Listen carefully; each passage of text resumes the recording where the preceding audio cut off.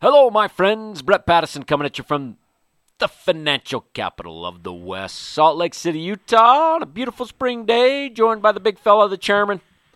All around good fella. It's a beautiful day, and Brett, hello. How are you doing? Oh, I'm living the dream. In fact, I'm so excited about today's topic that, you know, when somebody puts a quarter in you, Yeah. you can't go off. You got to prevent me from going off. Okay. All right, so we're going to talk about a few things today. What we are as advisors, as a firm, and what we're not. And also discuss equities versus bonds as it relates to what we are and what we're not. Okay. So the first thing that's important to understand is we're an independent firm. We are what is called a fiduciary. Fiduciary is a fancy word that basically says we have to, by law, put the best interests of our clients above our own. Yep. And in that, Brian, and this is why I think we're unique in the fiduciary world, even in the fiduciary world, because we tell clients what they need to hear, which is often not what they want to hear. Yeah. And those are important conversations to have. But if we're truly putting their best interests above ours, then we will tell them what they need to hear, not always what they want to hear. The other part of that is what we're not. We're not part of the academia crowd. We're not part of the modern portfolio theory, age minus 100 equals the amount you should have in equities crowd. Mm-hmm. And those two kind of go together, and we'll explain as we go around. But as it relates, Brian, to equities versus bonds, that's what I want to talk about. And we've talked about that more than once before. Yeah. Yeah. Even more so now, because one of the things that we keep hearing is inflation and inflation's impact on overall returns. And the rising interest rates which could occur in the market, which have occurred in the market, Yeah. which could continue, and what are their impacts on client portfolios Yep. and your ability to make money and ultimately accomplish your goals, which we talked about last week. So, Brian, let me throw a few stats out at you. I love stats. And the first stat is that around stocks. And it's over the last 2 centuries, stocks have compounded at an annual return of 10% before inflation, 7% after. So a real return of 7%. And just to be clear, when we talk about real returns, we're talking about returns taking out inflation. So the actual return in this scenario is 10% annually. This is this is data from Jeremy Siegel's book, The Stocks for the Long Run. It's a great book. And but if you take out inflation out of that return, your net return, your purchasing power would be about 7% annually, which is incredible. At 7%, it's the old rule of 72. Your money doubles about every 10 years. Which it's important to bring up that idea of purchasing power. Yes. Because let's go back to our fiduciary, putting on our fiduciary hat. The risk that not enough people talk about is purchasing power risk. And that's inflation's impact on your money. Correct. And that goes into what people need to hear, not what they want to hear. And that goes into, you know what, you're going to have to be invested in stocks more than you probably realize over a longer period of time, even when you're old, kind of get soggy, start losing your hair. So that brings up the real return of over the last 100 years of bonds. That's 3%. Yeah, that's 3%, and again, that's the real return on bonds, and so that's after inflation. And looking at where we are today, and looking forward, I don't think there's any chance that we're going to get 3% real returns out of bonds over the next 10, 20 years. I just can't see it. In fact, the math just doesn't work. So let's dive into that a little bit more, because this is the risk that nobody's talking about, or that very few advisors I know are talking about it, and that is the risk of number one, inflation, but I think even more so interest rate risk. So you and I don't want to say, you were born in like 1910. I'm kidding. But you were around in the 80s. Where were interest rates in the late 70s, 80s?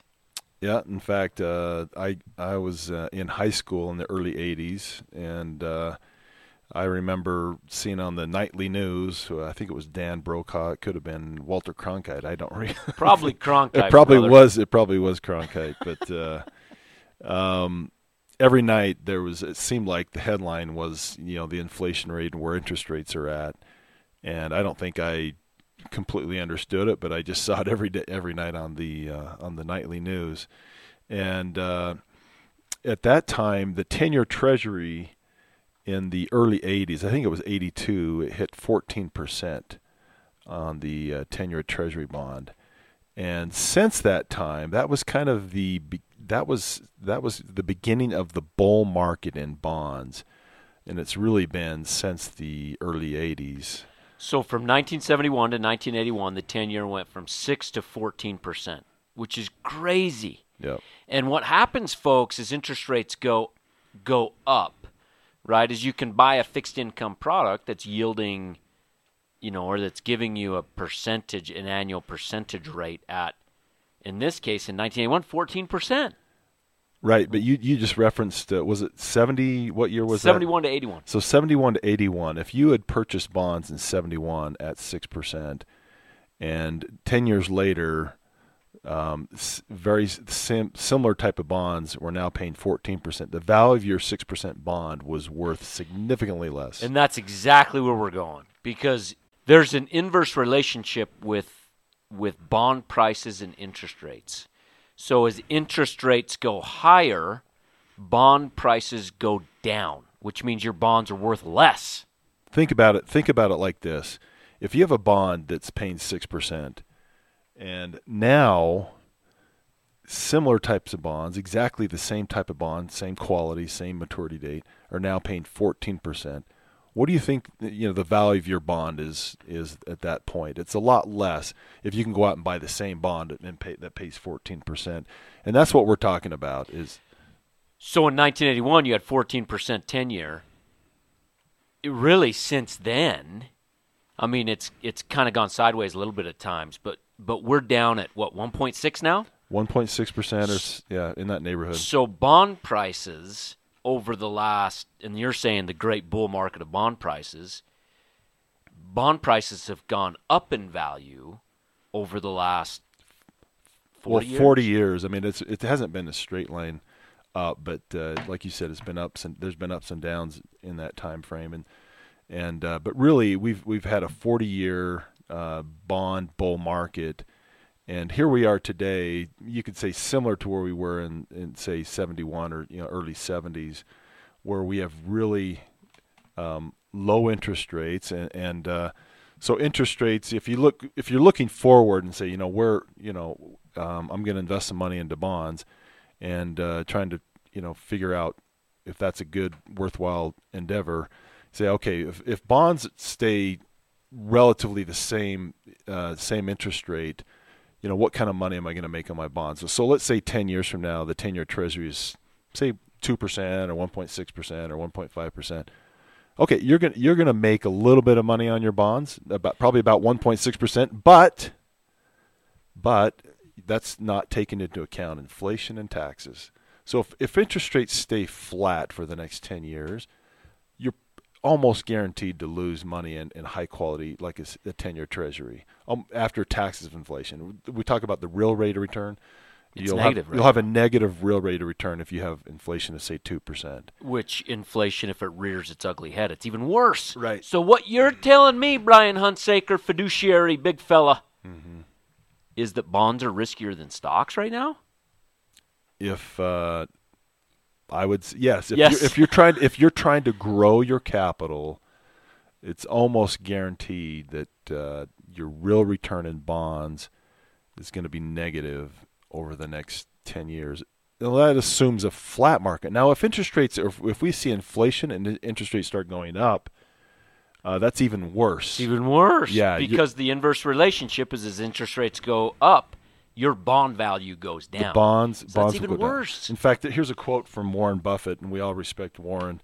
Fixed income investors worldwide, whether pension funds, insurance companies, or retirees, face a bleak future. So if you're a retiree or you're running a pension fund and you're forced to buy bonds, and some of these pensions there's a lot of money managers out there that are actually forced by their by the academics who set forth the mandates of the portfolio. The portfolio, which is true. They're forced to hold 30 or 40% of their portfolio in bonds. It's pretty bleak to be able to have to do that. Some of those pension funds are buying real estate. You sent us that article the other day. Yes. Because they're looking for some sort of income. Mm-hmm. Where we're saying perhaps the better investment over the last 2 centuries and maybe over the next century, I want to say maybe, I'm quite confident it will be, no guarantees, but that's equities, that's stocks. The problem with stocks, Brian, that everybody freaks out, including advisors. See, most advisors want to take a lazy route, and so they don't want to scare their clients. And the more volatility, which is not risk, but the more volatility in a portfolio, they're afraid that their clients will get scared and fire the advisor. So advisors stick with this academic 60-40, 50-50, maybe even 70-30 bonds to equities because of that fear. And I think a lot of times people will will talk to an advisor and say, "Hey, I'm risk adverse. I don't want to take a lot of risk." And so the advisor will say, "Well, then you need to have a balanced portfolio." But instead of having the conversation, which is the hard conversation, but is the correct conversation, let's talk about risk and what is risk. And most advisors don't talk about risk, or at least they don't even understand risk like they should. And risk is not market volatility. We've talked about that many times before. Risk is the probability that you will lose your capital permanently.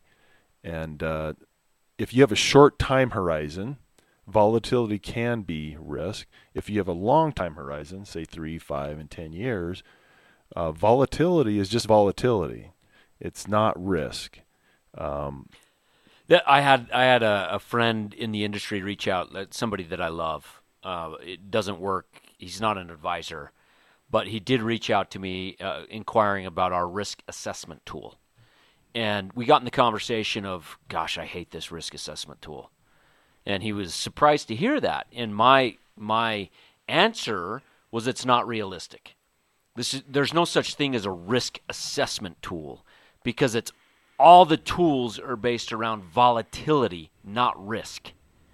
A risk tool looks at the permanent loss of capital, not the ups and downs in a portfolio, which risk assessment tools, because they're developed by academics, that's what they look at, and it drives me insane. And it's also driven in the institutional money management area, Yep. Markets. Yep. And they're looking at risk-adjusted returns, and which is again taking into account market volatility.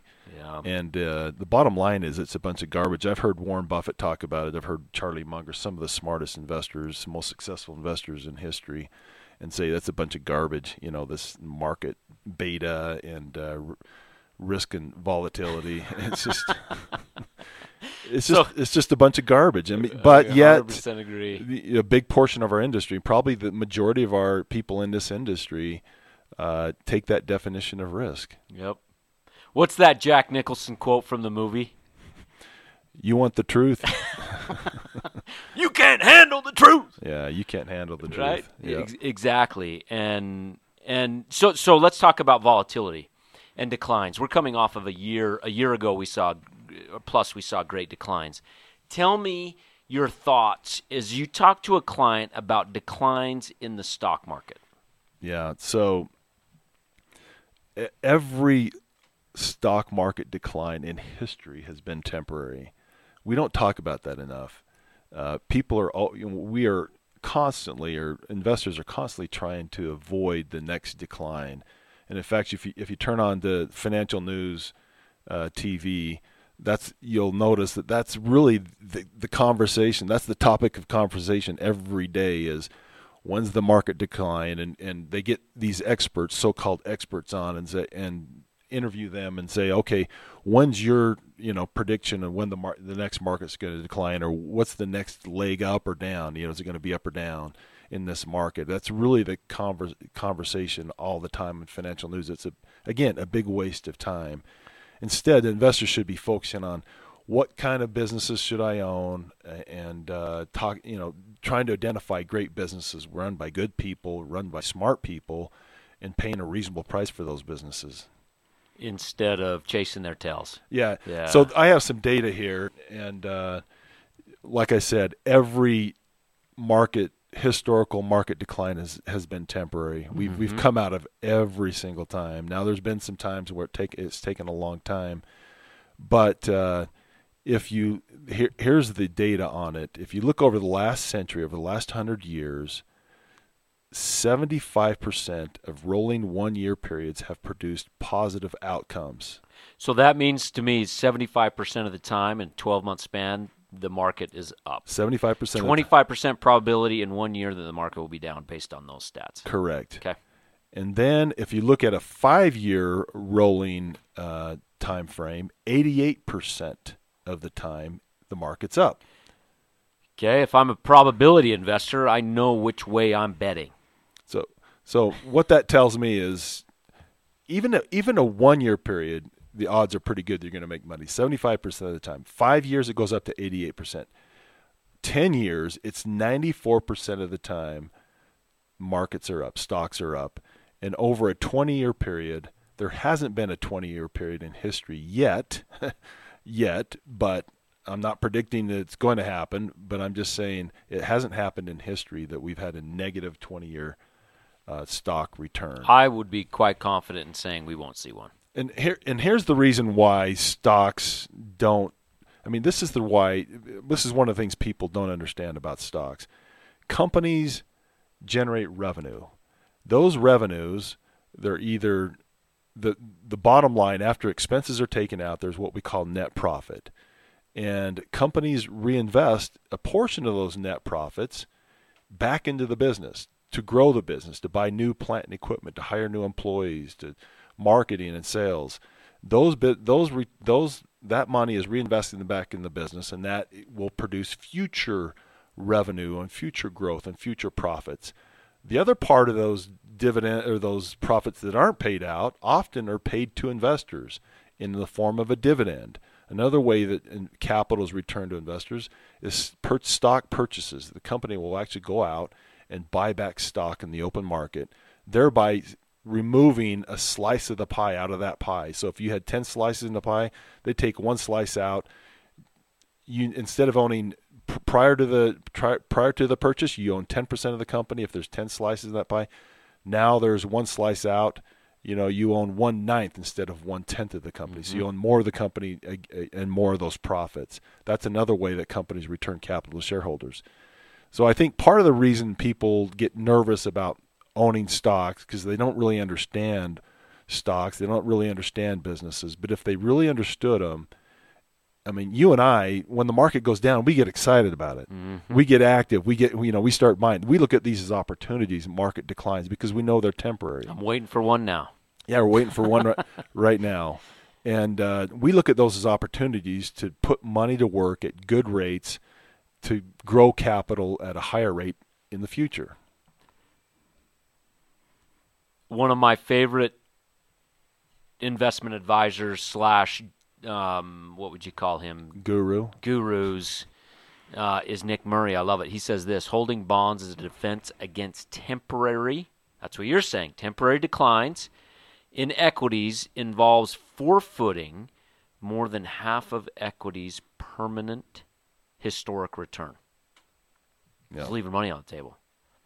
This, he says, is not a rational investment policy for a long-term investor.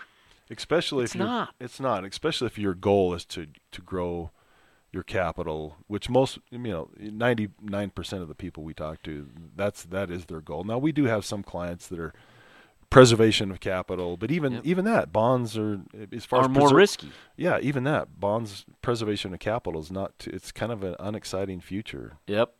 And there are people that still like bonds, and that's great, and they still want us to do it. After explaining all this to them, they still accept the risk of that investment in their portfolio, and that's fine. And as long as we are fiduciaries and we tell them what they need to hear, not what they want to hear, and then if they make a decision, that's ultimately up to them. We don't buy. We have client portfolios that have bonds in their portfolio. There's no question, and we will probably always will. But we do it out of necessity, not out of desire to grow. Somebody's capital. It's because we have cash management strategies. Clients who are in retirement, they need 2 years worth of cash, that kind of thing. Right. Yeah. It's out of those sort of necessities. It's not because basically somebody's holding a gun to our head and says you have to. We have to do it this way. Yep. But I started in this industry about 30 years ago. When I started, money market rates were paying 6%. The 10-year was probably 7%. I'd have to go back and look and see in the early 90s.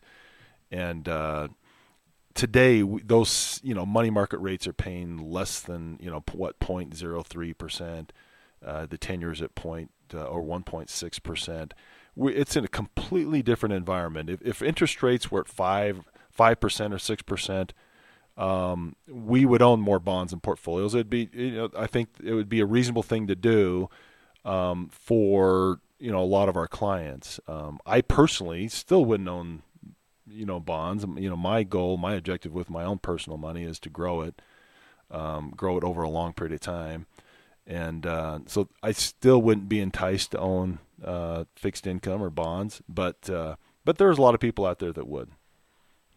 So the two main risks that people have, one they may not know about, and one hopefully they do know about, is the risk of the permanent loss of capital within their investments. And we hope this podcast has shed some light on that risk as it relates to bonds more so than equities. Yep. Because bonds is a very risky asset class, especially right now. And the other risk is that people do not accomplish the goals that they want to accomplish, which we talked about last week with Spencer. And I think they're connected. As we talked about, everybody needs a goal, a plan, and a portfolio to match both.